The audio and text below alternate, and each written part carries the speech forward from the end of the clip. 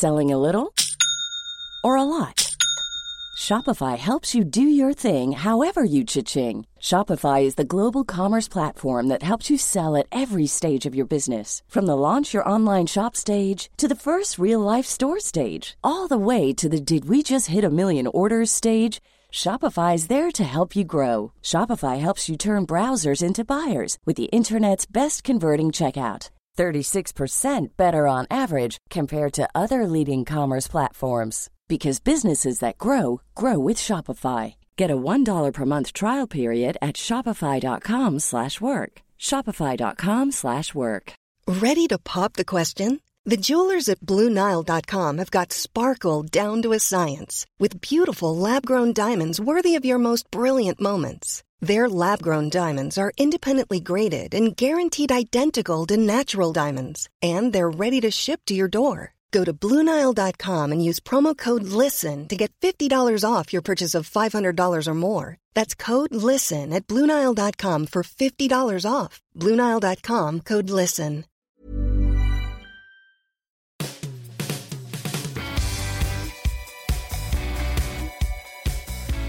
Welcome to the latest edition of the Football Writers Podcast, featuring me, Mike Calvin, Jonathan Northcroft of the Sunday Times, and Art de Roche of The Athletic.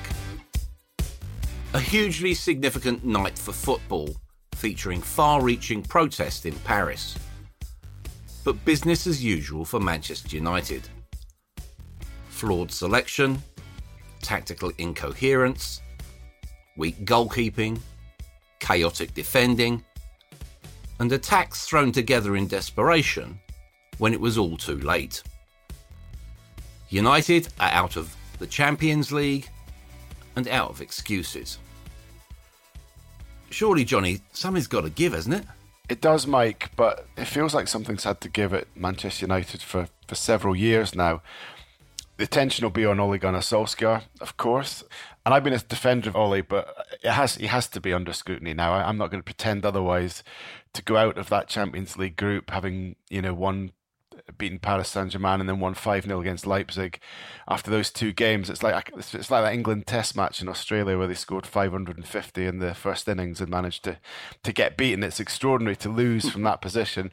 And then you look at the league form, and although the table says that they're doing okay, in reality the performances have been really patchy. I saw United play brilliantly against Everton, but I've also seen them be dismal against Crystal Palace. The last two victories were the result of salvage jobs after disastrous first half. So my stance with Ole has always been that I think there's been a lot of glib criticism of him, a lot of over-the-top criticism, with people willfully ignoring the achievements he's had.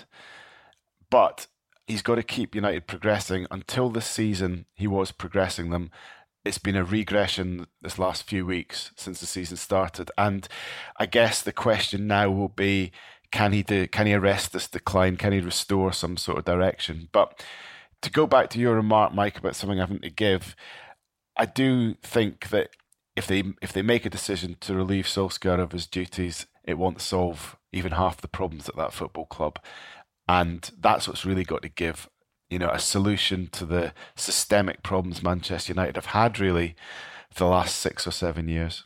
Yeah, I suppose when you can look at it, it's easy to condemn Solskjaer, and I don't actually agree with Phil Neville when he says that the manager's victim of a witch hunt. However, Art, is this all a sign of a team and a club which have got fundamental issues which are basically being ignored because of almost corporate expedience? I think in a sense, yes, but you've also got to look at the footballing aspects of everything that's happening at the club right now. And I think what everyone can see right now watching Manchester United over the past 3 months or so is that they just, when people say they've been inconsistent, I want to use that lightly because there has been a consistency in them having to claw back from losing positions. We've seen that throughout the season, and I think that's not the consistency any manager would want. And Ole Gunnar Solskjaer has been trying to find the solution, but in that, I think you do have to stick to one kind of way and try and make that work, rather than constantly switching, which will only cause more confusion, I feel. And that also stems from the problems that come above him, because when you're appointing David Moyes, letting him go after not even a year, then you try Louis van Gaal, he wins an FA Cup, but he's out the door, and you get in Jose Mourinho. He wins the Europa League, the Carabao Cup as well, and then things get a bit rocky with him. You relieve him of his duties, and then you bring in Ole Gunnar Solskjaer.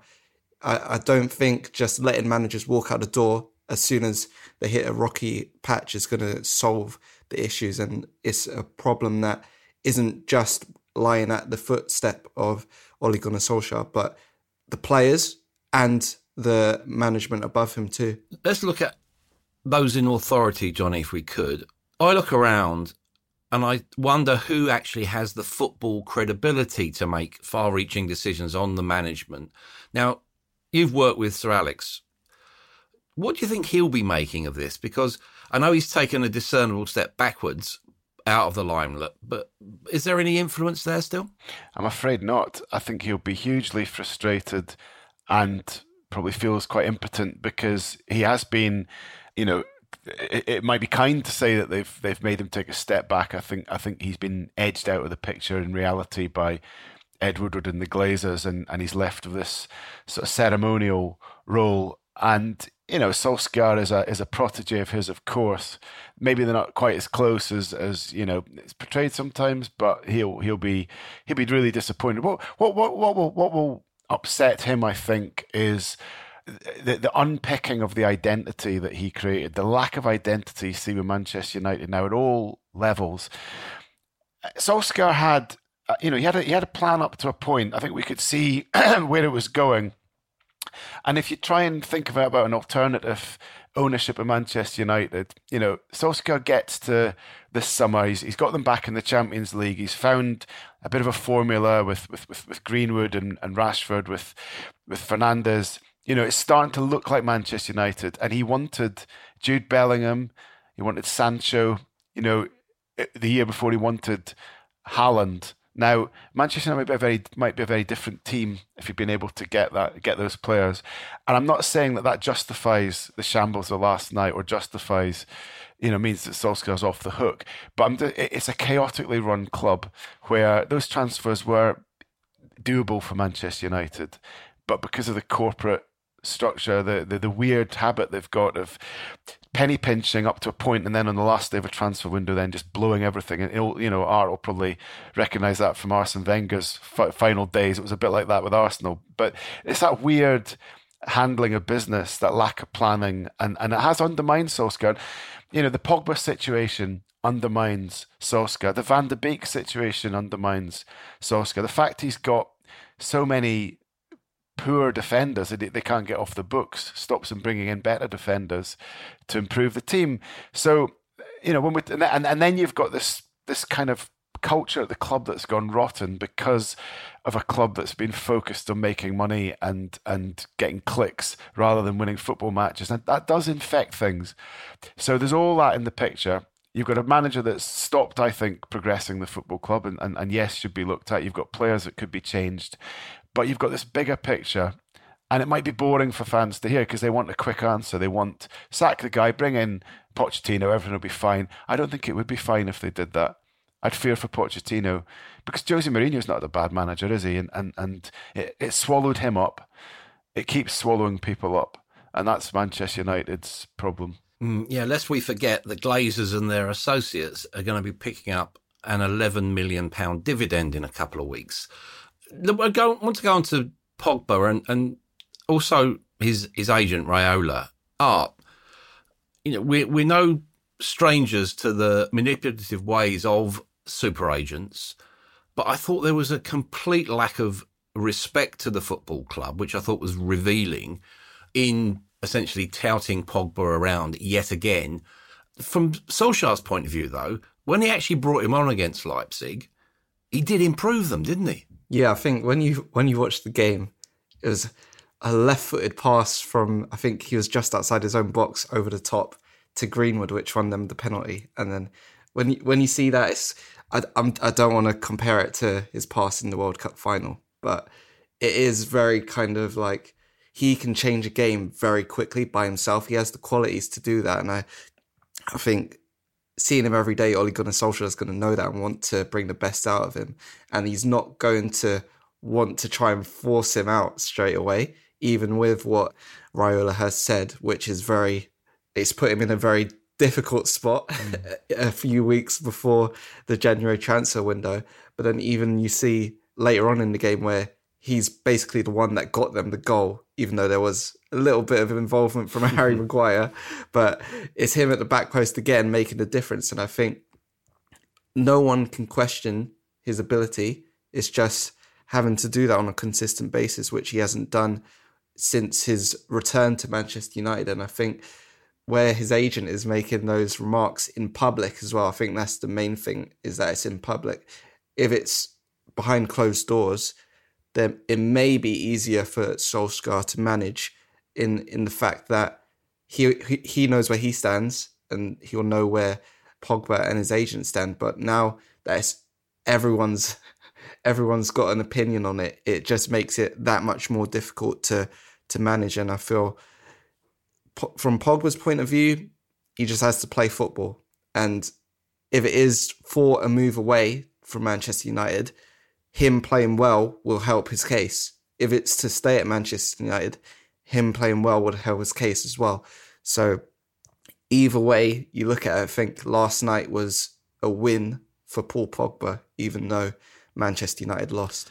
Yeah, there are some far-reaching decisions to be made for the City game at the weekend, aren't there, Johnny? Obviously, Pogba will feature in the speculation and the build-up to that.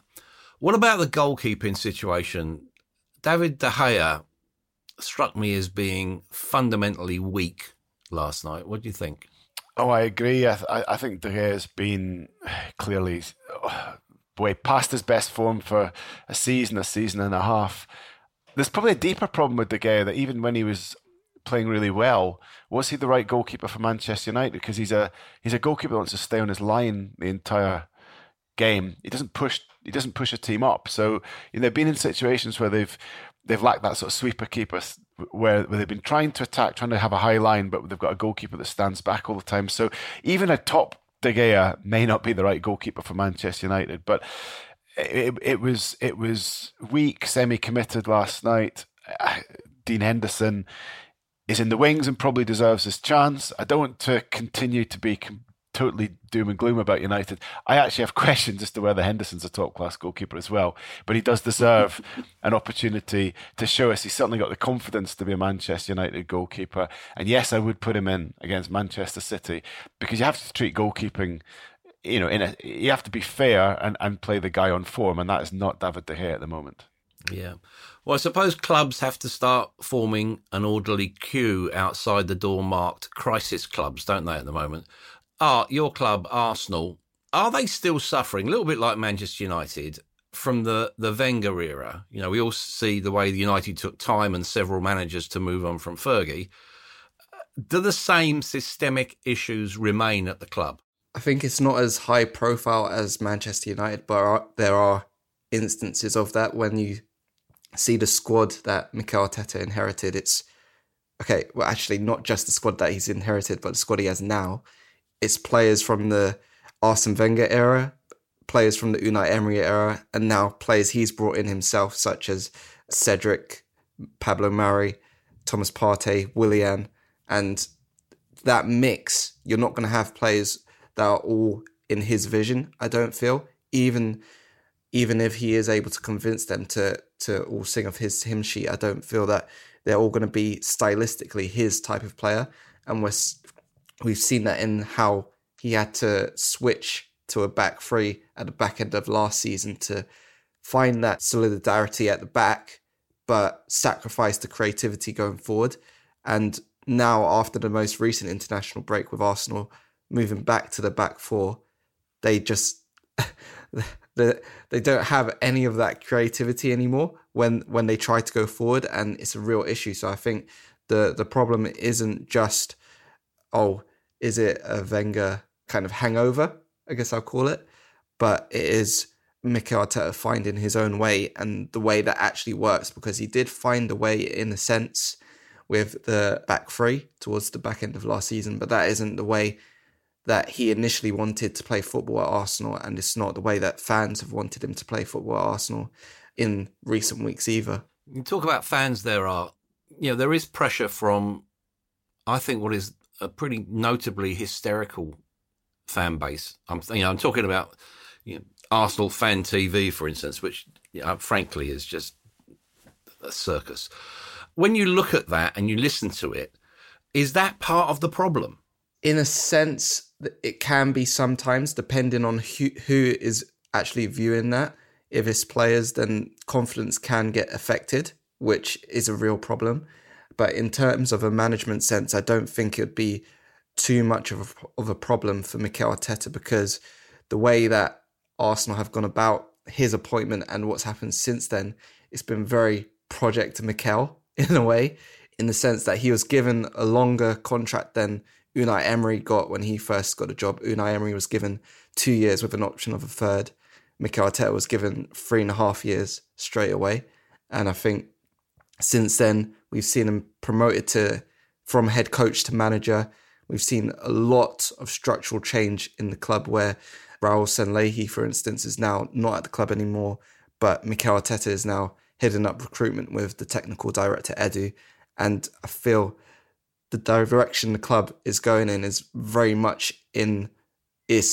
geared to help Mikel Arteta succeed, rather than do what Manchester United have been doing for the past 7 years in getting in high-profile manager and letting him go when things get rocky. I think Arsenal were even reluctant to relieve Unai Emery of his duties, and I think they don't want to be viewed as a sacking club, and they're going to try their best to make this work if they can.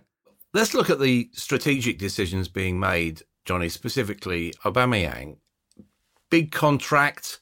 Didn't they learn anything from the Ozil situation? And with hindsight, do you think they should have cut what would have been substantial losses and got rid of him in the summer? No, not at all. I don't have any real worries about Aubameyang. I think he's a different character, first of all, to Ozil. I think he's very much shown he's a team player in a way Ozil might not be, and you can see him suffering on the pitch. He's not going through these games in this bad scoreless run he's in lightly. He clearly has got the desire to do well. I just think he's a top player, and he's having a bad run, and he will come good. The team's got to help him from my point of view. I think if there's a problem that's affecting him is how slow Arsenal's football's become, the lack of creativity, and their inability to move the ball quickly into the forward areas, which is, when as Art mentioned, the back three, and it was one of the reasons it was working well creatively was they developed this great way of sucking teams forward, drawing them on, and then getting out really quickly and releasing Aubameyang quickly. He needs the game played at speed. He needs the ball in front of him. He needs to be coming onto it, and he needs speed in the passing to make that happen. And Arsenal have just got so bogged down that by the time he gets the ball, he's often just sort of standing, waiting for it in the box, and that's not his game. I think Lacazette moving into number 10 might eventually help him, because he's shown good signs there that he might be able to find those passes. But then, Arsenal are a bit lopsided at the moment because Pepe hasn't been the player that they hoped he'd be. They need a solution on the other side. So I think I just put Aubameyang's problems down to Arsenal's problems, and I would trust in his ability and his character in a way that you might not do, let's say, with Ozil. Yeah. What about a broader look at them tactically? Are ineffective at set pieces, poor chance creation, over-reliance on someone like Thomas Partey? I think the set pieces one is very interesting. I've written a couple pieces in recent months about their free kicks, their corners. I think there's been, in terms of corners anyway, there's been like a clear plan in terms of they have a few set routines. One which people are seeing most frequently is when they kind of try to box the keeper in and go to either the near post or the far post, but that hasn't been working on a consistent basis anyway, because more often than not, the delivery from these set pieces is just not good enough, whether it's Willian or Reece Nelson. or Nicola Pepe, there's often times where they don't get the ball past the first man. And when you lose those margins, you're going to pay for it, because as Jamie Carragher pointed out on Monday Night Football, Chelsea are excelling in that area, and it's a key reason why they're so high up in the table. In a broader sense, tactically, I think what really helped Mikel Arteta as well when he switched to that back three was players like Bukayo Saka and Ainsley Maitland-Niles, who almost played as floaters on the pitch. They're not wing-backs at heart, but they've got the qualities that can help the side there, where they often push into more central areas, create overloads, and then are able to push the ball forward quickly. I don't think Arsenal have had that without them, and that's been an area where they've suffered a lot since moving to a back four, where Granit Xhaka is often the person who drops into the back line and has to create as a quarterback from there, where he's not as effective as he was before this season. And I feel it's just getting that movement from the defensive third to the middle third to the final third, getting that to be a lot smoother is the issue.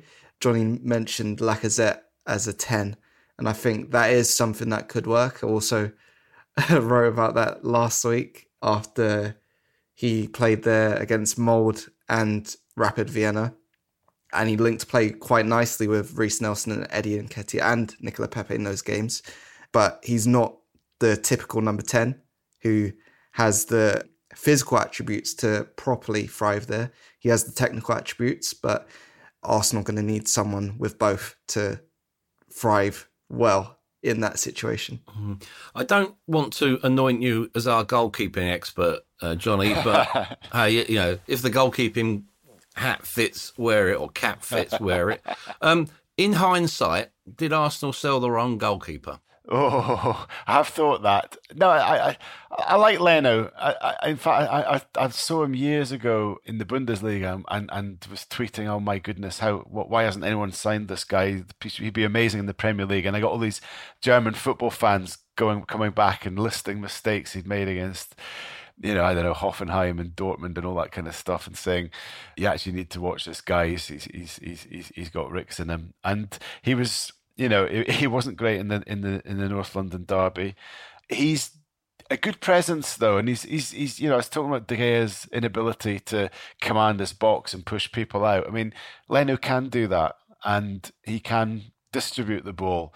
And if Arsenal want to, speed up the attacking game and probably play the football we imagine. I mean, we all kind of assume that Arteta wants to play Guardiola football. I mean, that is a big assumption. We haven't seen it yet, but we assume that he does. And you need a goalkeeper like Leno for that.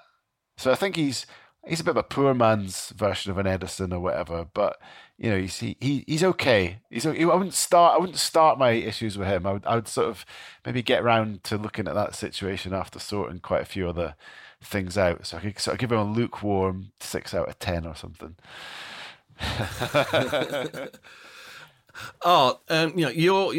Your name shines in the Thursday night lights, doesn't it? So Europa League, you're following Arsenal in that. They got Dundalk away on Thursday. Is the Europa League a possible safety valve for Arteta and the season as a whole? It was last season. It was for Unai Emery the season before, and it is now, for the simple reason that it can get him back into the Champions League. Even though he got knocked out at the first hurdle against Olympiacos last season, the main kind of focus for Arteta was to go and win the Europa League. And I think we've seen that again with how he's approached the group stage this year, with the strength of the teams that he's been picking. A lot of people would have expected him to rotate a lot more and blood in a lot more youngsters, such as Emile Smith-Rowe, Miguel Aziz, Flo Balogun, but he's chosen to go with more experienced players such as Nicola Pepe, Alexandre Lacazette, and then also the more mature young players, I'd say, in Joe Willock, Ainsley Maitland-Niles, Eddie Nketiah, where they've already got decent amount of first-team experience. I feel the way Arteta looks at it, it's a competition he'll be more than happy to win because of the prize at the end of, because of the goal at the end of the tunnel. If he can do that in the smoothest way possible, I think he'd he'd bite your hand off for that right now. Yeah. What about Spurs, Johnny? They strike me as, I think the way they approached the Europa League, okay, they had a whinge about it, but they got on with it. That told me that Mourinho had almost established his control there. You've got the Europa League on Thursday again. Is it another chance for people like Vinicius to start against Royal Antwerp and to basically give the lie to the fact that we wonder about Tottenham's depth? Yeah, I think Tottenham is crept up on us, actually, but they've got a really decent squad now, which you got to take your hat off to Mourinho, the way he used the summer transfer so well to build strength and depth everywhere. But yeah, I think when you really look at it now, they have got good alternatives in most positions. It helps that Harry Kane's now sort of changing his game a little bit, and it's allowing them to be maybe less reliant on him for goals. So we're not looking at them as that in that one-dimensional sense. But yeah, you've got people like Lucas Moura, you've got Lamela, Vinicius is as good a backup to Kane as they've ever had. Lo Celso was playing at the weekend because and Ndombele was injured, but Lo Celso is essentially a backup player. Another really decent option, someone like Davinson Sanchez. They have now got not just good backups, but an ethos, as you mentioned, Mike, that Mourinho has chosen to take the Europa League reasonably seriously, and they've got an ethos now of every game counting. That's part of the winning mentality I think Mourinho's been trying to instill in them, and of players clearly wanting to get on the pitch and show what they can do. And we haven't mentioned probably the best backup player in Europe in Gareth Bale. I mean, it's a chance for him to come and show what he can do. They just look like they're enjoying everything at the moment, even the Europa League. And I'm into every Tottenham game is interesting. Now, every Arsenal game is interesting for slightly different reasons, but every Tottenham game is interesting precisely because of that strength and depth. You think you're going to see good performances, and you're going to see a team really going at it, even on a Thursday night.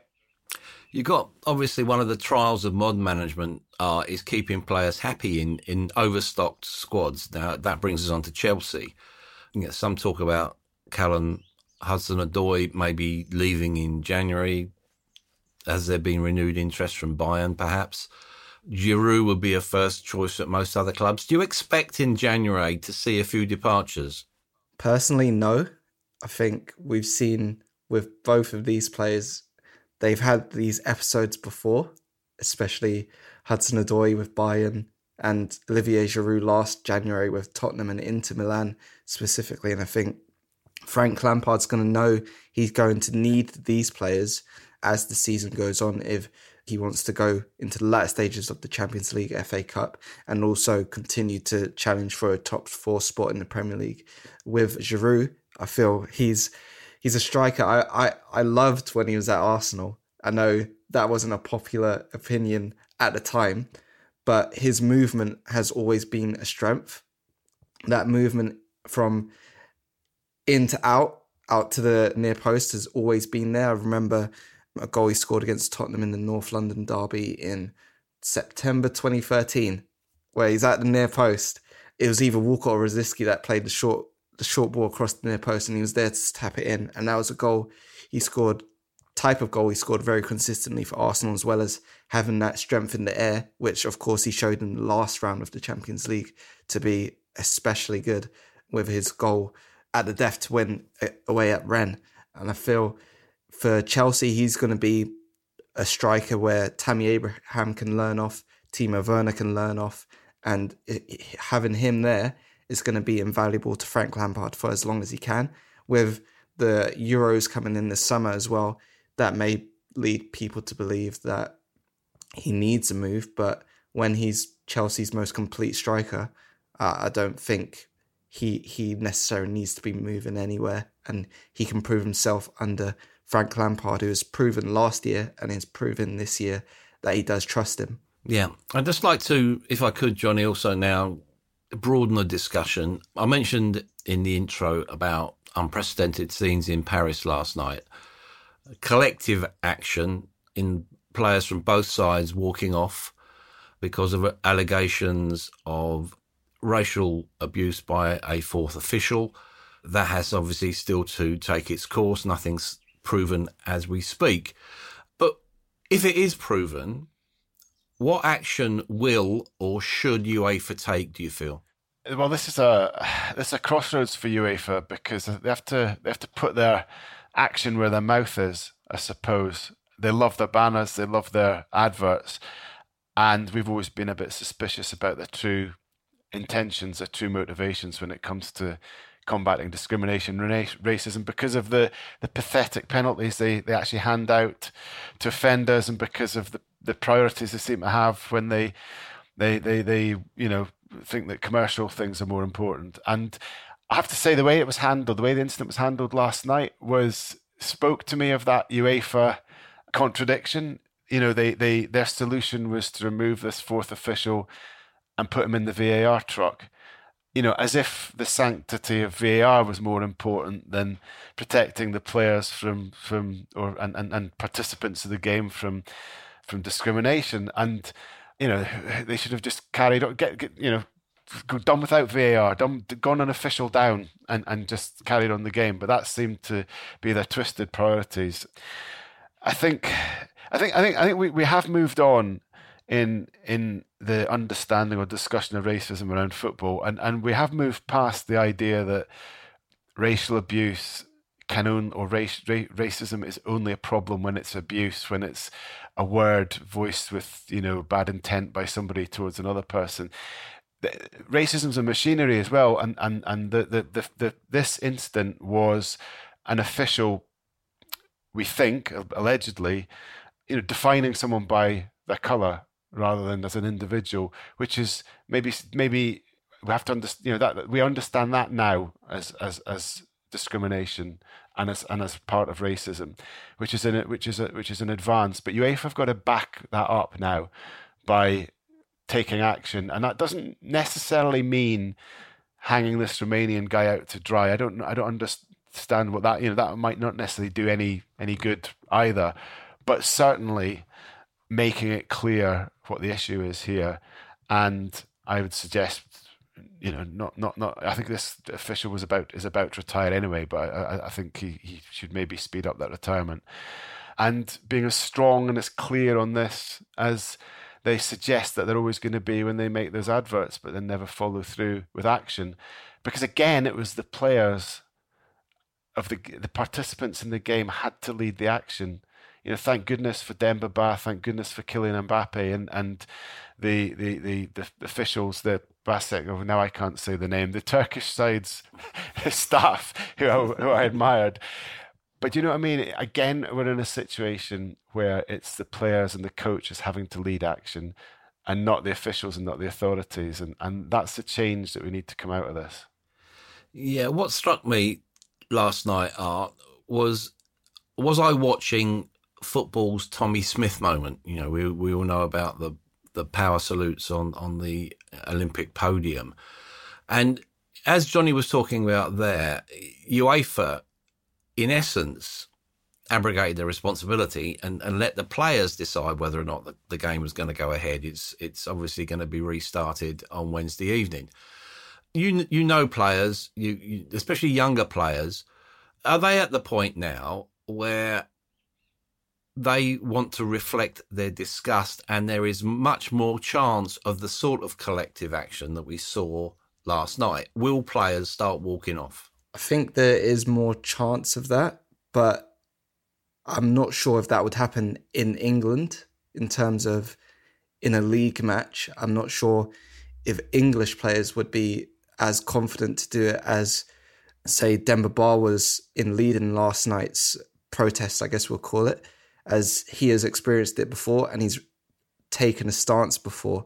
To take his words as well, I think when the authorities are looking at it, when it's a black player that might take a stand, they won't take it as seriously as when a white player would do it. And I think somebody brought up the example of if Cesar Azpilicueta walked off, would it be more powerful? And Demba Ba said it would be, not because it's Cesar Azpilicueta, but because it's a white player taking a stand with someone of a different race, whereas if it was to be black players taking that stance, well, we've seen they've been taking that stance for months now, and the results haven't really been changing that much. So where the sincerity might come is when it is a stance that's taken by more people in a more serious tone. In terms of just younger players, I think when they see players such as Demba Ba acting the way they did last night and speaking out for themselves, they will probably feel more empowered to do so themselves. But it also comes to a personal decision whether they would want to do that. I'm not going to sit here and say every single black player must walk off the pitch, because in the end, it's a personal decision. And we saw how QPR, for instance, I'm sure we're going to talk about them. We've seen how they've kind of adjusted their approach in light of what happened on the weekend, and it all comes in different forms. But I think the stances are more powerful when they come in unison with each other. Art's right about the walking off, but it shouldn't come to players having to walk off. And the fact that it does is the failure of the authorities. It's like being racially abused in your workplace and having to leave that workplace because your employer isn't handling it. And that's what walking off of a football pitch. The players don't want to walk off. They don't want to not play the game of football they've come to play. And that is a powerful thing to have to do. But the fact players are having to do it and having to contemplate it shows where we are with the authorities. Yeah, on that point, Johnny, Matt Hughes in the Daily Mail this morning was talking about the FA and other governing bodies. They're facing racial diversity targets in boardrooms from next year. I'd applaud that. Am I confident that it would happen? Probably not. Are we seeing, in the sort of through the prism of racism, football's lack of leadership exposed? Yes, very much so, because it does take leadership as a word. It takes deftness, it takes intelligence, and it takes authority to tackle problems of this sort, and that's lacking. And too often, let's say the governing bodies in England just look like they're desperate to make statements that will go down well with the public, that will play well in terms of the optics, to use that terrible word. But I don't always detect sincerity behind them. And the diversity targets are a big test for the FA, because they have to enact them. And we've already seen them flex the kind of, the things when it comes to appointing, let's say, the next England coach or the next technical director. Suddenly there's a sort of flexing of the principles that they've laid down, and maybe we don't quite have to do what we said we were going to do in terms of interviewing black candidates or whatever. They come up with reasons. So we'll see. They certainly, they having made such play from the new diversity targets, they now have to do something with them. But we're seeing lack of leadership throughout the authorities in England at a lot of levels, and this is a test for them. Yeah, it was interesting talking to someone who was involved in the meetings before the Millwall match against Queen's Park Rangers. It was interesting that there was some criticism of the way that the FA and also the EFL conducted themselves, and that was balanced by huge praise for the Kick It Out delegation and also from the PFA. On that, Art, you mentioned there Queen's Park Rangers score, a couple of players take a knee, raise a fist. Marlon Romeo, who I thought has been outstanding, showed outstanding moral courage over this weekend. He was applauded off at the end. What is the fallout, do you think, from the events at the Den over the last few days? It's a strange one to answer.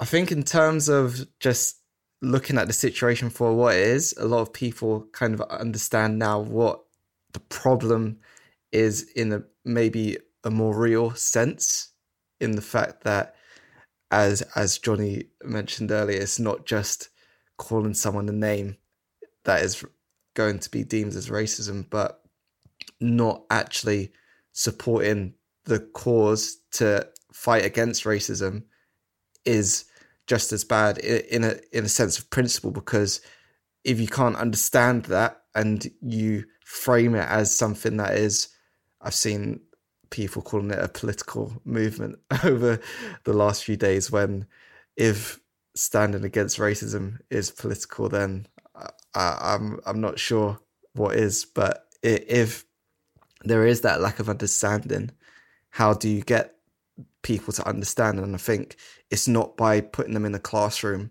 and showing them a bunch of slides. It's by players taking actions like these, because you can talk about, oh, people need more diversity training and stuff like that. If you bring the fourth official example from last night, you could say, oh yeah, we're going to fine him and give him more training, in internal training.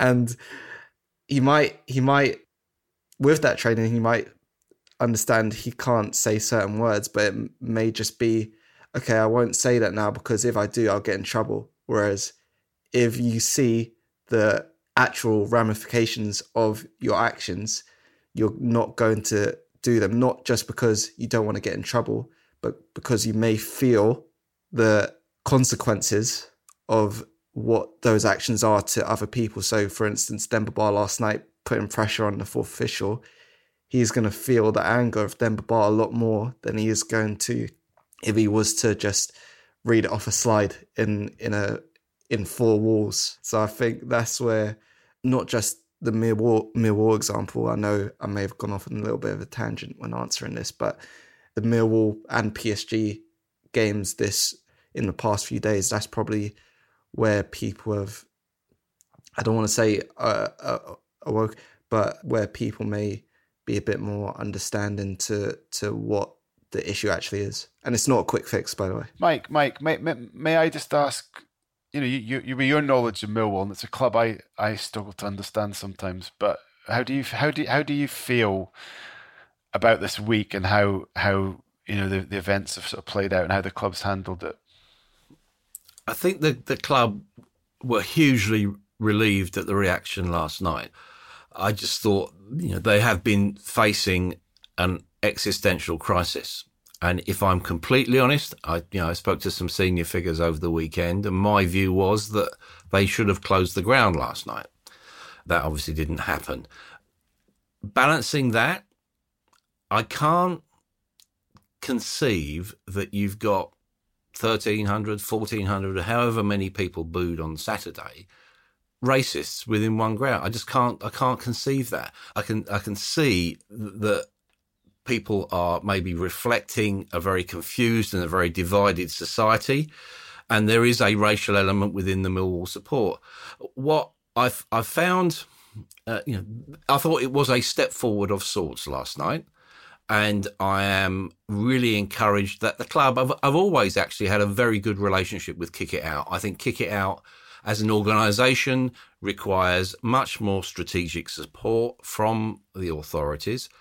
It doesn't probably get it, and that's when I look at the money that's being siphoned through, let's say, the PFA, I find it inconceivable that Kick It Out don't get the sort of funding that they need to do the job that they have to do.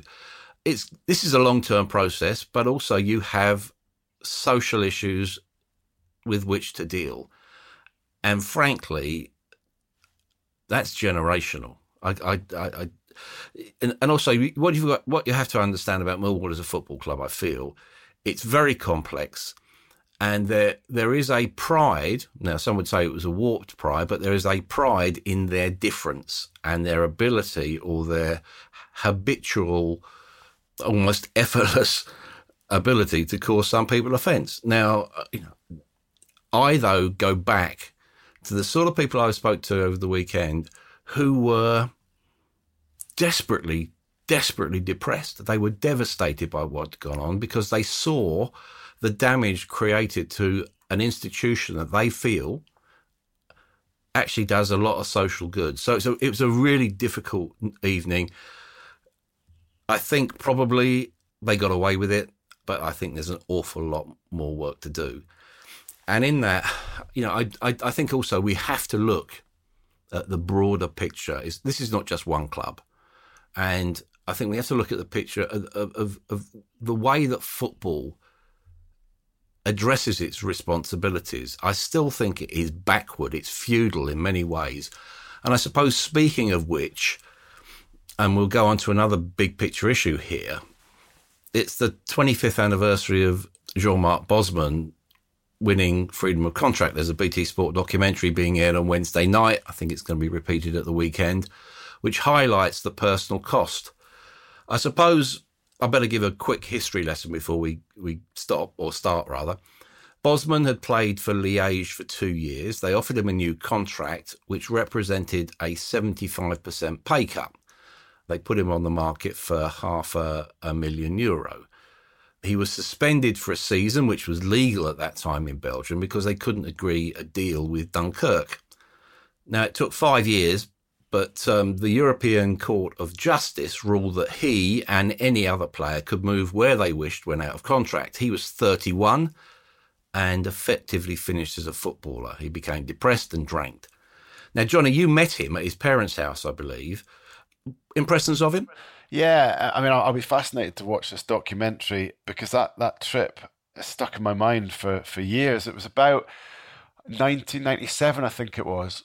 97 or maybe early 98. I was working for Scotland on Sunday at the time. I was a young journalist, and Bosman had already changed football, and I got in touch with him through his lawyer, went over to Belgium, drove to his house in Liège to do an interview with him, and he wasn't quite what I expected then. You know, he wasn't this sort of kind of political figure or freedom fighter at all. He was quite a forlorn character sitting in, you know, I remember this kind of very average apartment in Liège being kind of dark and a slightly depressing place, and him sitting there in an armchair in his parents' house and telling me that he felt football had forgotten him, and at that point we were just starting to see the first Bosman transfers, and of course that is what gave player wages a quantum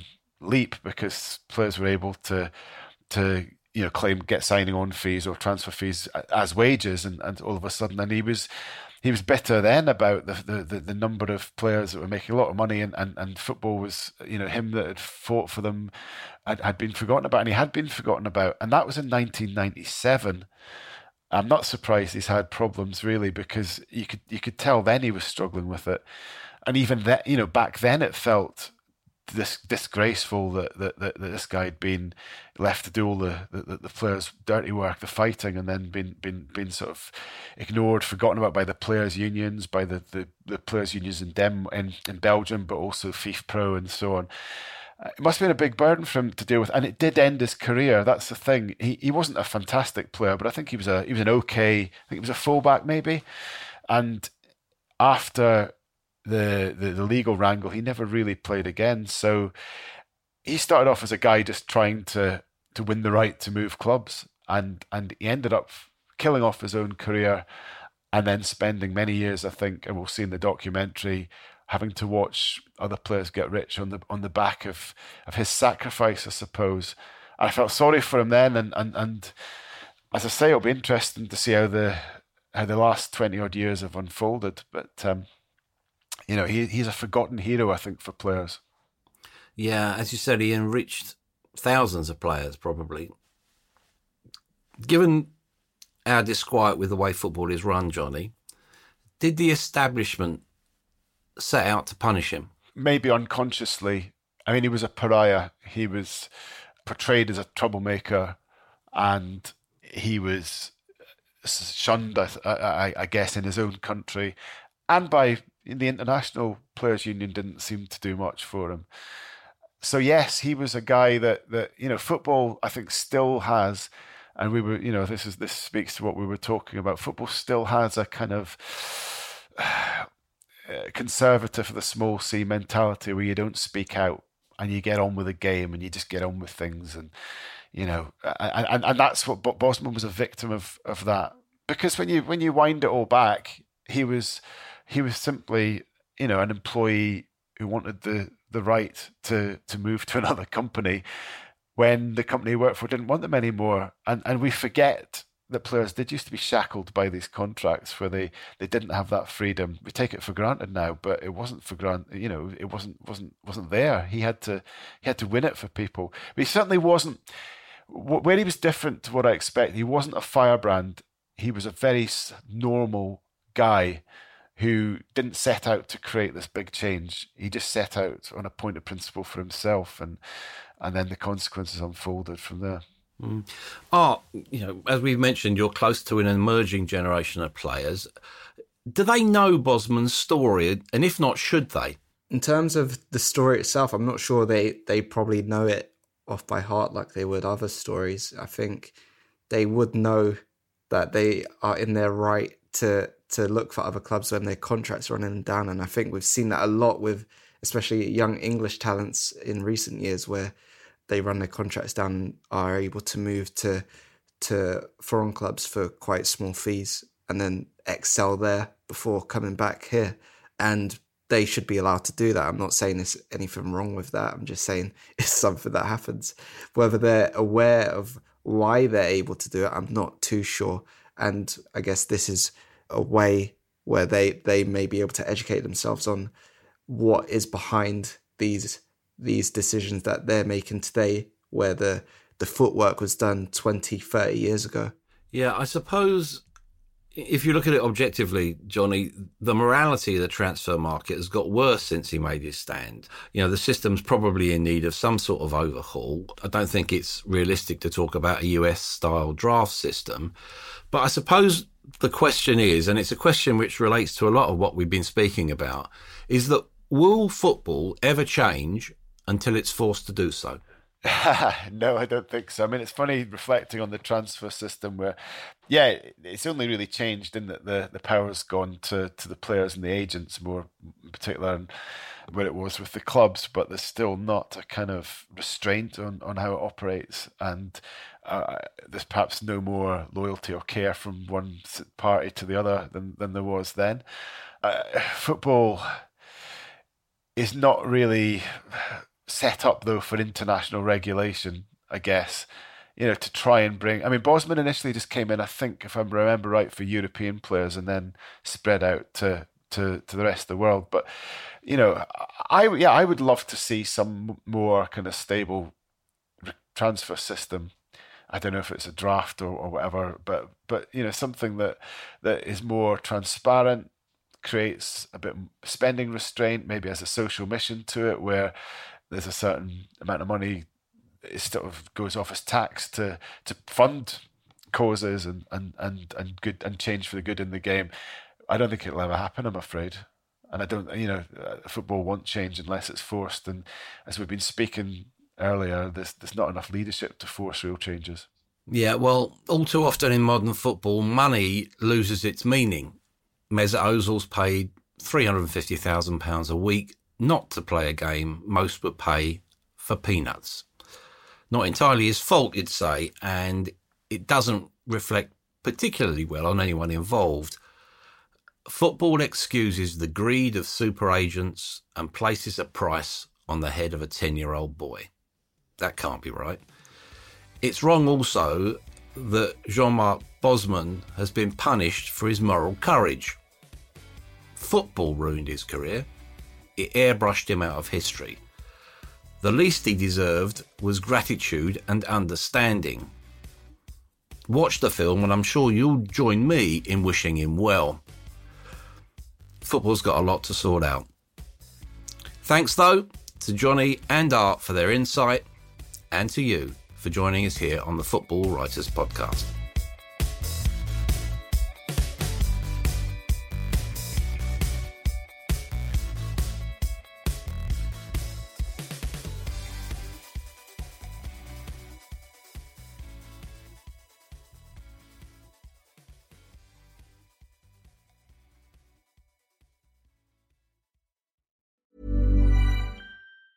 Planning for your next trip?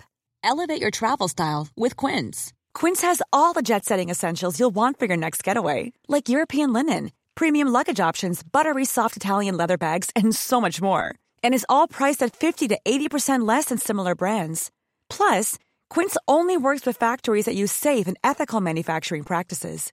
Pack your bags with high-quality essentials you'll be wearing for vacations to come with Quince. Go to quince.com/pack for free shipping and 365-day returns.